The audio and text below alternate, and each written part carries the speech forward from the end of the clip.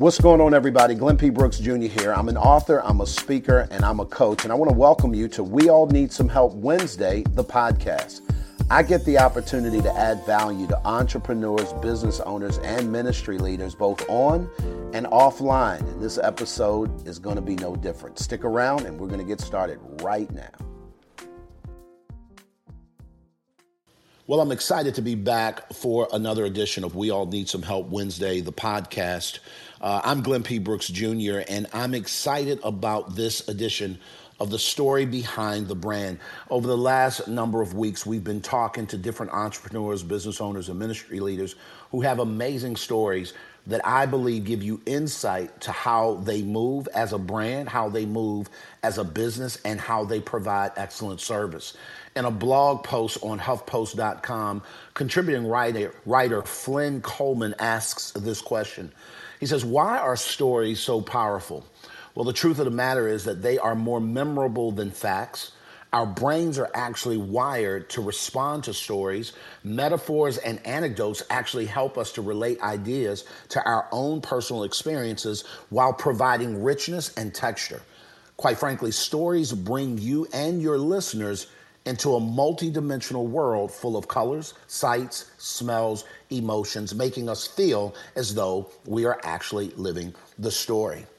As we are talking today on this edition of We All Need Some Help Wednesday, the podcast, live on Clubhouse. I've been on Clubhouse now for a little more than a year. And when I first came on this app, I met our next guest. And the way she moves really made me pay attention. I don't know if you guys meet people from time to time who they move just a little bit different. And it's attractive, right? And then they suck you into their vortex and you can't leave. Well, this person has that effect on people. Her name's Jese Gary. She's a food and event business coach. She teaches people how to get their back into their systems, particularly in that industry of food and event, hospitality, that sort of stuff, worked out so that they can communicate, show up a lot more consistently. She has an amazing backstory. I'm going to let her tell it. But Jese, thank you so much for saying yes to joining me today on We All Need Some Help Wednesday, the podcast. Thank you for having me. I am really excited about us having this conversation. I know whenever we talk, we aim to do like 15 minutes, but it ended up turning into an hour. So I'm excited to see how this goes. I love it. I love it. Jese, I remember seeing a post that you did a while back, and as much as you talk to people, sometimes depending on the nature of the conversation, maybe what you're talking about or the context, you just don't know certain things, right? It's not that they're hiding it; it just didn't come up. And I found out that that you were you've modeled for some of the top agencies in the fashion industry, and that's how you got sort of your start into the hospitality world that you're in now. But if you could take us back, I'm really intrigued about how does your story inform your brand? Take us back to Jese, the little girl. Where'd you grow up, siblings, relationship with your parents, and how did that upbringing sort of inform your today?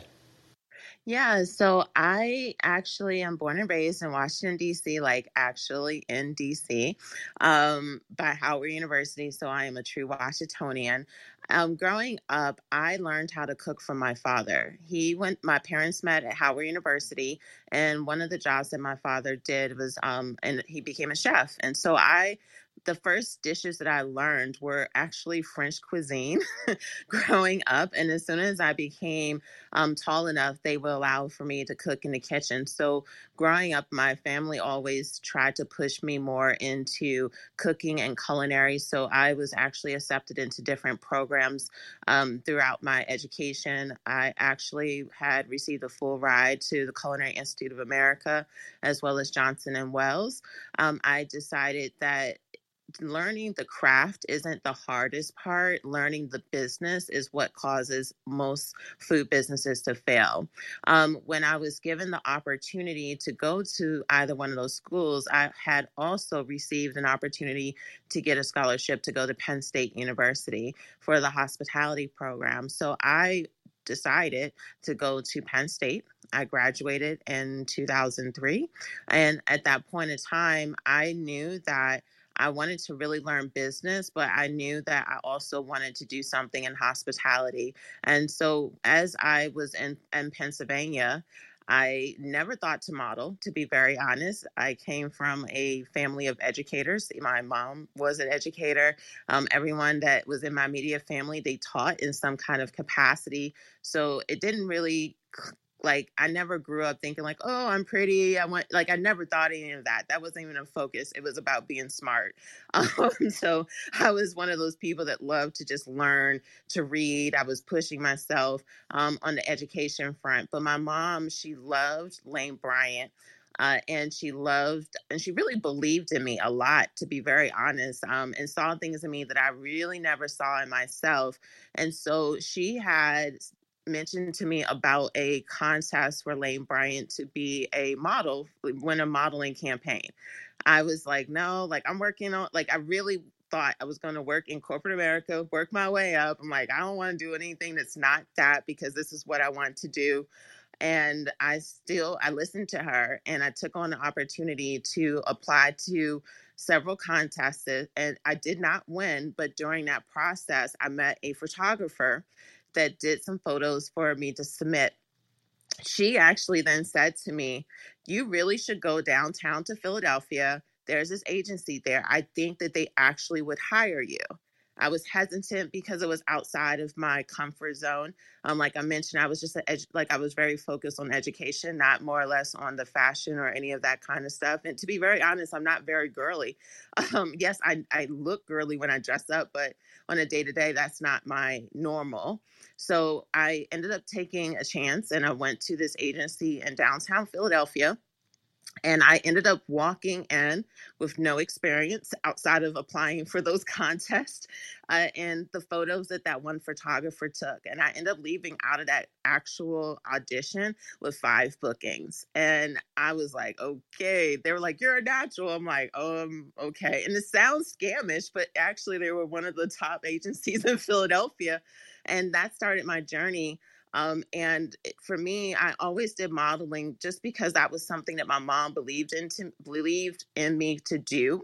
Not because it defined me, but she just thought that people could resonate. And so during my journey in plus size modeling, I use it as an opportunity for representation because one, especially most people don't know that I'm 40.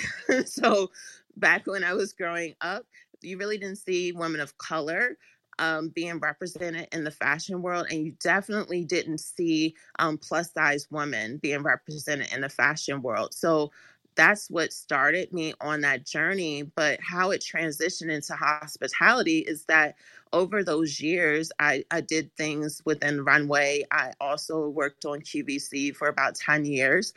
And I had all of these connections. And I decided that during pretty much around 10 years ago, I was working the corporate America route and I found myself stuck. I was reading this book by Chris Gardner, the gentleman that the whole Pursuit of Happiness movie is about. And he has this book called Starting Where You Are. And I remember I was reading this book at my very last year review with my boss. And I was just in this position where I had to be very clear and honest with myself. Do I really want to keep going this route? I was on a fast track within my company. They were offering me opportunities and positions, but I just didn't feel motivated. And at that interview, my boss said, how can we continue to keep you motivated? What do we need to do? Which essentially was like they were going to give me a raise or do something. And I just was like, you know what? If I had to be honest, and please don't take this disrespectfully, the only thing I look at the money that you make and everyone above you make, but I don't want to trade the lives that you have. And she was like, Jesse, you can't say things like that. I'm like, but I think that's the most honest answer I can give you. I'm like, because you sacrifice so much for this job, which interferes with your family. I'm not sure if I'm ready to make that sacrifice. At that moment, my mom was going through her first battle with breast cancer. The position that I was being offered was for doing imports and trade. So I was going to get a promotion. But they told me before I got that promotion that there are going to be moments that I might have to work late. or there might be schedule changes, which didn't work when I was assisting my mom. So I decided to not take advantage of that opportunity. And it just kind of opened my eyes that I did not want to have to sacrifice that to have success. So when I left corporate America, I was working pretty much part-time, I'm not part-time, full-time with modeling. And I left there and I said, like, I just want to do something that's going to make me happy. Like, I just didn't like the place that I had gotten it within where I worked. And I just wanted to do something that made me happy. And I set out to do fundraisers or clothing drives for Dress for Success organization. My goal was to only host 5 events for Dress for Success, to just do something that felt good, like no intentions at all. This was back in 2011. And so an associate at that time, I was like, I'm trying to figure out places I can do this. And she was like, well, I think sometimes apartments will allow you to have people get together or something like that. Like, that was legit what she said to me. And it just said, and, one of the things I'm very grateful for is being present to God, putting those little sprinkles where, like, you're having to be present to those things, like being present to the little nudge that my mom gave me to apply for that, to apply for that contest, being present to the nudge that the photographer had given me, being present to, that opportunity to start reaching out to apartments. I had no clue what was going to happen, but I had to just have faith that it was going to be something. And I set out to do those 5 events. And then what happened, like, fast forward, 9 years now, the 5 events turned into doing over 1,000 something events within my company. And it's been a journey, but throughout this whole journey, each part of my process has helped me to be in where I am today. Wow, Jesse. Listen, I'm writing like a crazy man over here. And for those of you guys who are just tuning into the podcast, well, I'll Need Some Help Wednesday, the podcast. So we're recording this live here on Clubhouse. And my friend Jesse Gary has just unpacked a ton of stuff for us. Let me just say this, Jesse. One of the things that's always intrigued me about people who lean into their purpose is how their values sort of drove that, whether they knew it or not. Can we go back just a little bit and talk about how your values led to your why? Because for you to sit and tell someone in corporate America what you said, the way you said it, most people are not going to have the courage to say that. I know I've had those kinds of moments, and I took the money. And so I want to know, for you, how does that look? Were you even aware that your values was driving that? And if not, at what point did you become, and do you think that's important? That's a really great question. I don't think well, I think I was at a crossroads at that specific moment. I don't believe that I was very present to how pivotal that was. I was working heavy on myself. I was reading a ton. I mean, my father growing up used to always take me to libraries. So, like, reading was something I was really big into. But at that specific season of my life, I was just reading to find something. I knew that if I stayed on that path, at that point, I was 25. I was 25 years old, 26 years old, and I was struggling. I was like, how? I like when I sat down and was thinking. No, I was actually 29 at this point, and I was like, how am I going to make it to retirement? Like, that was my mindset. Like, I have 30 more years of this to go. And it's different if you're in corporate America and you love what you do and you can look at, like, okay, this is making a difference. I was in chemical sales for Dow Chemical. I loved the people that not all of them, but I loved all the, for the most part, all the people that I worked with. But I just couldn't see myself wanting to go down that path. I remember one of my bosses, like, second level up, his mom passed away. He was from Istanbul.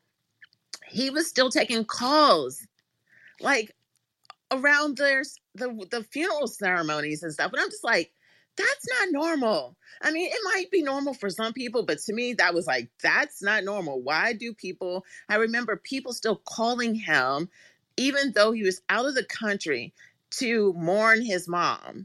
and he thought it was okay. And I saw that a lot of upper management, they didn't have boundaries.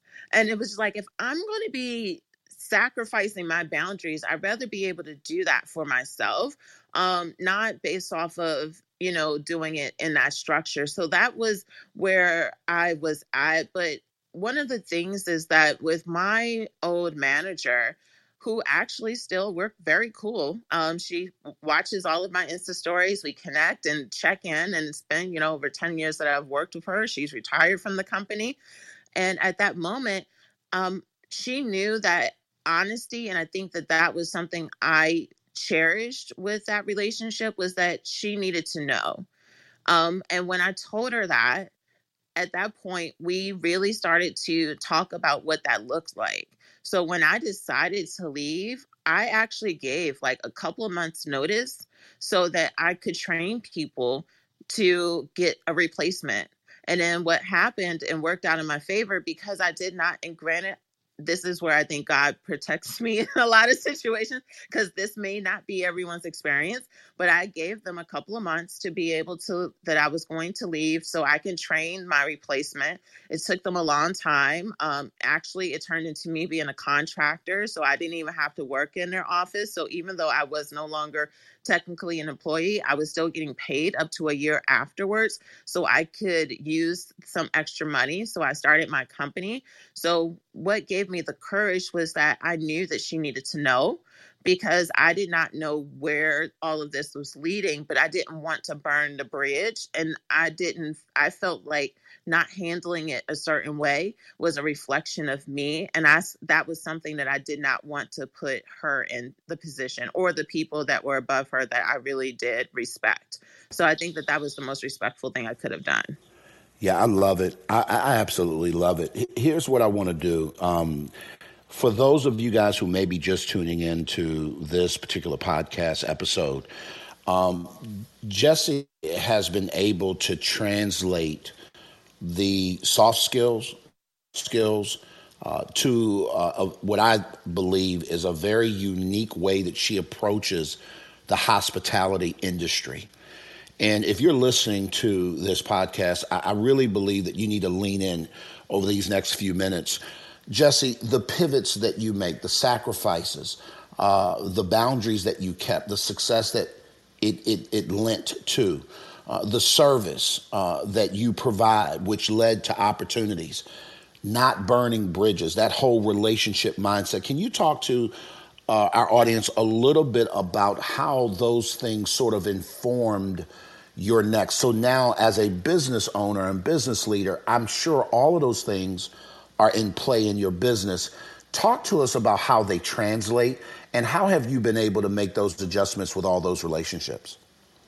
Oh yeah, like I am grateful for everything I learned when I used to work for that corporation, because it really helped me with understanding sales. Because I was in a sales role position, I had territories in the U.S. as well as several other countries, and so I learned that it was grit, and I knew it was about numbers. Where I find that, especially in the hospitality industry, when I'm sometimes coaching chefs and event planners, they just want it to be some type of brochure that people click and then they pay, and essentially they don't like to feel like they're being treated like the help, but they're treating themselves like the help, which is like a whole thing to unpack. But I learned that through sales is about relationships, especially for long-term relationships. If you are able to build relationships, what happens is that if something doesn't happen right, which is possible even with a great company, mistakes occur. But if you are not building a relationship because you're too busy, or you don't take the effort to actually create that bond and connection, what happens is then now it's going to be aggravated because there's no rapport. So one thing that I had to learn in with the company I used to work with was that people will forgive you if they actually know you and they like you. So I brought that into my event company, because I have people that I've been working with for 7 years. And there's been times where a ball or two may have been dropped. So that has been able to revive the relationships. It's even given me referrals because people know what to expect within having business with me. Also, when it comes to being able to market, I've been able to actually learn that you have to understand your customer. It's very customer driven. And that's something that's very, very, very important in the hospitality world, because at times, because there's the food networks of the world, which is great. Everyone wants to be Guy Fieri and everyone wants to be Rachel Ray. I get that. But also, these people are marketing to a customer. So I think what's really important too in our industry is understanding, who are you wanting to serve? Just like how you have us all introduce ourselves and who and why, it's important for you to apply that within your own business, because that helps you of understanding how to market. It's not just showing food, and it's also understanding the food that your target market wants to see. Like in our industry right now, there's this joke going around saying that people have salmon in the chokehold because all they're doing is showing salmon in these videos. And it's like, but the thing about it is that everyone's target market doesn't want to see high gravy sauce salmon and mac and cheese. There are clients that actually want more healthier options, or they're wanting a more of an experience when you're doing food. But if you're not understanding your target market, what happens is that you're talking to someone and you're not getting what you want in return. So in the corporate world, it helped me with understanding that I needed to have structure.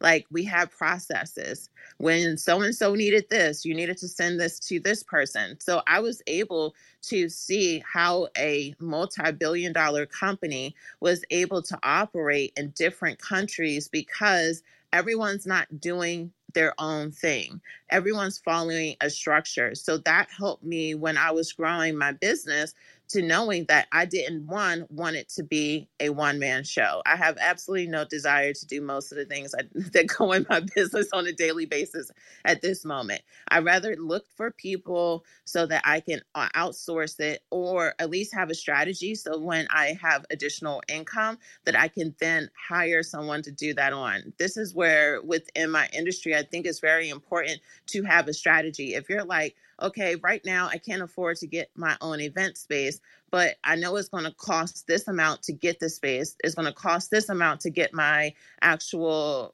licenses. Like, that way you can start putting money to the side so that you're getting these things in place, instead of just going ahead and doing it without having any clear strategy.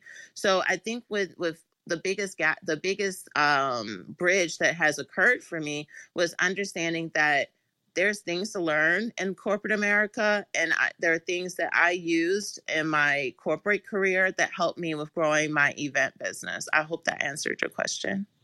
Oh my God. So I've got 3 pages of notes here and I don't have the time to unpack them. We're going to absolutely have to have you come back. Jesse, no, you more than answered my question. I was going to go into asking you some of the biggest mistakes that the entrepreneurs in your space make. But I think you really unpacked it. I want to lean into one thing that you said in different ways over and over again. I'd like to close out here.